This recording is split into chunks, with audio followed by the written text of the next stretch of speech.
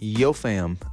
I tell you what, man, over the last week, I've been listening to updates. I've been, seeing lives or video updates on social media, podcasts, a little bit of news, but just about the Russian invasion of Ukraine. And I don't know what it is, but I just feel so much more emotional. Like I keep tearing up.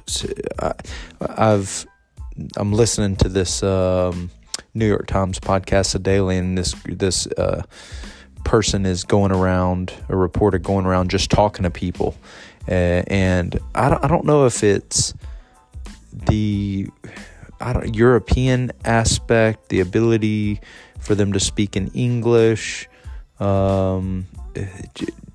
just the ability to understand everybody's shock. They're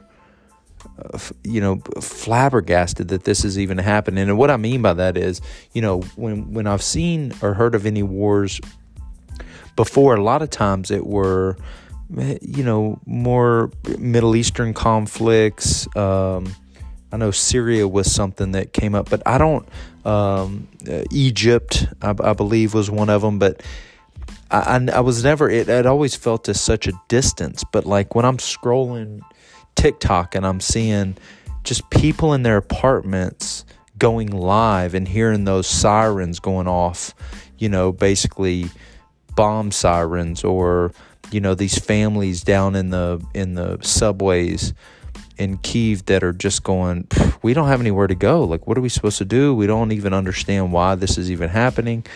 I tell you what, man, it just something about this war, this invasion that just seems, I don't know, so much more of a humanistic aspect. I know that there's a human aspect to it, but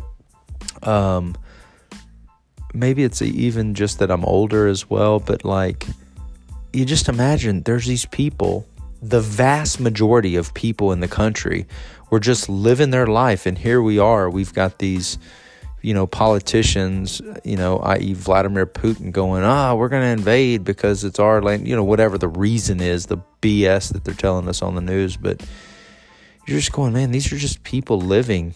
And, you're having one really, emotional video I saw was this guy, putting his wife and daughter on the train and sending them away, and he was going to stay back and fight, and he's not even in the military, and so I know that this has happened before, and there was an element of our parents and grandparents having to deal with it with the previous wars.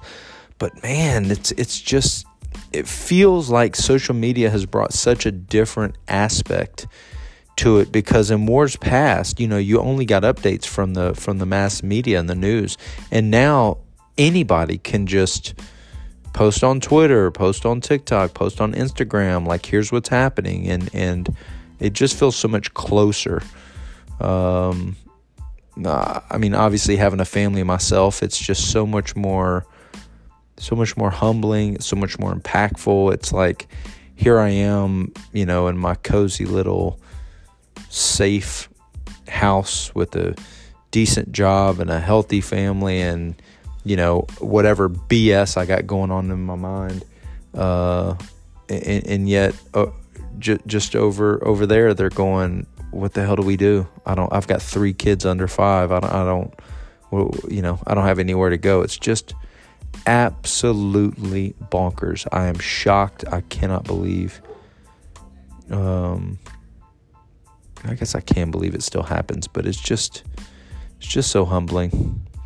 Anyway, send some prayers out there, send some, as the pastor says, some bold prayers for that country and those people, and even the Russians, because I know there's a ton of Russians that don't necessarily agree with that stuff either.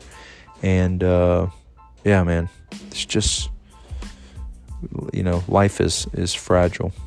Anyway, I love you. Holla at your boy, Joe.